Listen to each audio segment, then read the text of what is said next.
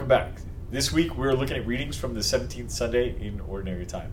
Our readings today come from 2 Kings, Paul's letter to the Ephesians, and we're jumping into John chapter 6. Actually, for like the next 8 weeks, I think, we're going to be going through the John chapter 6, which is really cool. So we have the story of Elisha and him becoming a prophet. One of the cool things about Elisha, so he was the prophet who immediately followed Elijah. And so Elijah performs all of these miracles as a prophet. He does all of these things. And then Elisha comes in and he does everything that Elijah did, but double.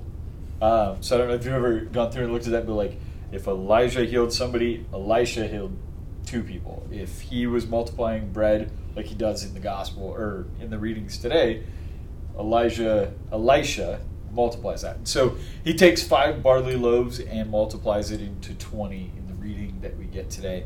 And he shows that, the whole meaning and everything behind everything is that God will provide no matter what. Which obviously gives us great foreshadowing into what happens in today's gospel. So in the gospel, we have the account that I think many people have heard before of Jesus is going across the Sea of Galilee. He sees the multitude of people. They're all following him. It's mealtime. Most people think around dinner time. It may even say supper in the reading. But we know that there were 5,000 men that were accounted for. So that doesn't count the women or children. The idea, it's a great multitude, right? So numbers have more of a qualitative value than a quantitative value throughout most of Scripture. So when you have 5,000, 5 being the multiplication of what was done in the Old Testament, and the 5 barley loaves. Now you have 5 plus 1,000, and the value of 1,000 in Jewish tradition. Do you know what that is? I was just putting you on the spot. That's okay. Sorry. A lot. So good. It's like 1,000 equals a lot. 3 is God. 7 is fullness. 6 incomplete. 1,000 a lot. So we know that there was a lot. There were a lot of people, and so scholars have always asked, like, what does that mean?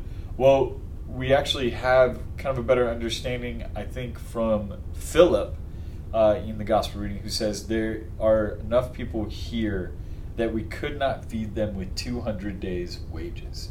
So 200 days is a little more than half of a year's wages. The going number that has been thrown out there is $20,000 worth of food to feed this crowd, which is an impressive number. I mean, you can feed a lot of people with pizza, which I know they didn't have back then, but $20,000 worth of pizza is going to feed a lot of people. So it's just a great multitude. There's a boy who's there. He's got some food. Jesus tells Andrew, I believe, he's like, hey, there's a boy here in the crowd. He's got 5 loaves of fish, 5 loaves of fish, 5 loaves of bread, and 2 fish. Go find him. And he does. And then they're able to disperse the food. They have 12 baskets left over. Yeah, I don't know if it's Jesus bringing or telling Andrew to go find the boy, or Andrew finds the boy and brings him. But yeah, because I remember that was one of the other moments. There's a couple of moments in the gospel when Saint Andrew, somebody who I care about, I guess. Yeah. So he's going. He'll go find the thing that's important and bring it back. So he tells Simon Peter, it's like, hey, I found the Messiah. You should come check him out. It's like, hey, I found this kid with all the food. Like, you should come check him out. Yeah, I think you're right. I think it was Andrew found him instead of Jesus sending him. Yeah. I think you're right. Yeah, but either way, I think it's just cool that kid, like, probably his mom was like, you're going to have to carry the basket of food. He's like, Mom, I don't want to. Why? Right. And, and by this point, as the miracle unfolds, he was a huge part of what happened. I had read something recently, and I'm trying to remember who the biblical scholar was that was reflecting on this, and he was talking about how this is all taking place right outside of, and I don't remember the name of the city, that was very well known for being a marketplace for food. And so there were people that are like, I wonder if he was sent out by his family to go sell the fish and the bread, because he saw a large group coming. He's like, hey, now's the perfect time to go and upcharge them a little bit, because I don't think they have anything. But whether he gave freely or it was purchased, he's part of this great miracle. And I'm sure either way, as a gift or as it was purchased, whatever happened, imagine the look on his face when that's distributed to a crowd that is of that size, 15,000 people or something like that, that it's like, wait, what's happening? Like, it just keeps going. And then there's leftover. Right. And we know that to be very symbolic of the 12 tribes of Israel and how they split apart. And that this shows that God is trying to bring everything back together.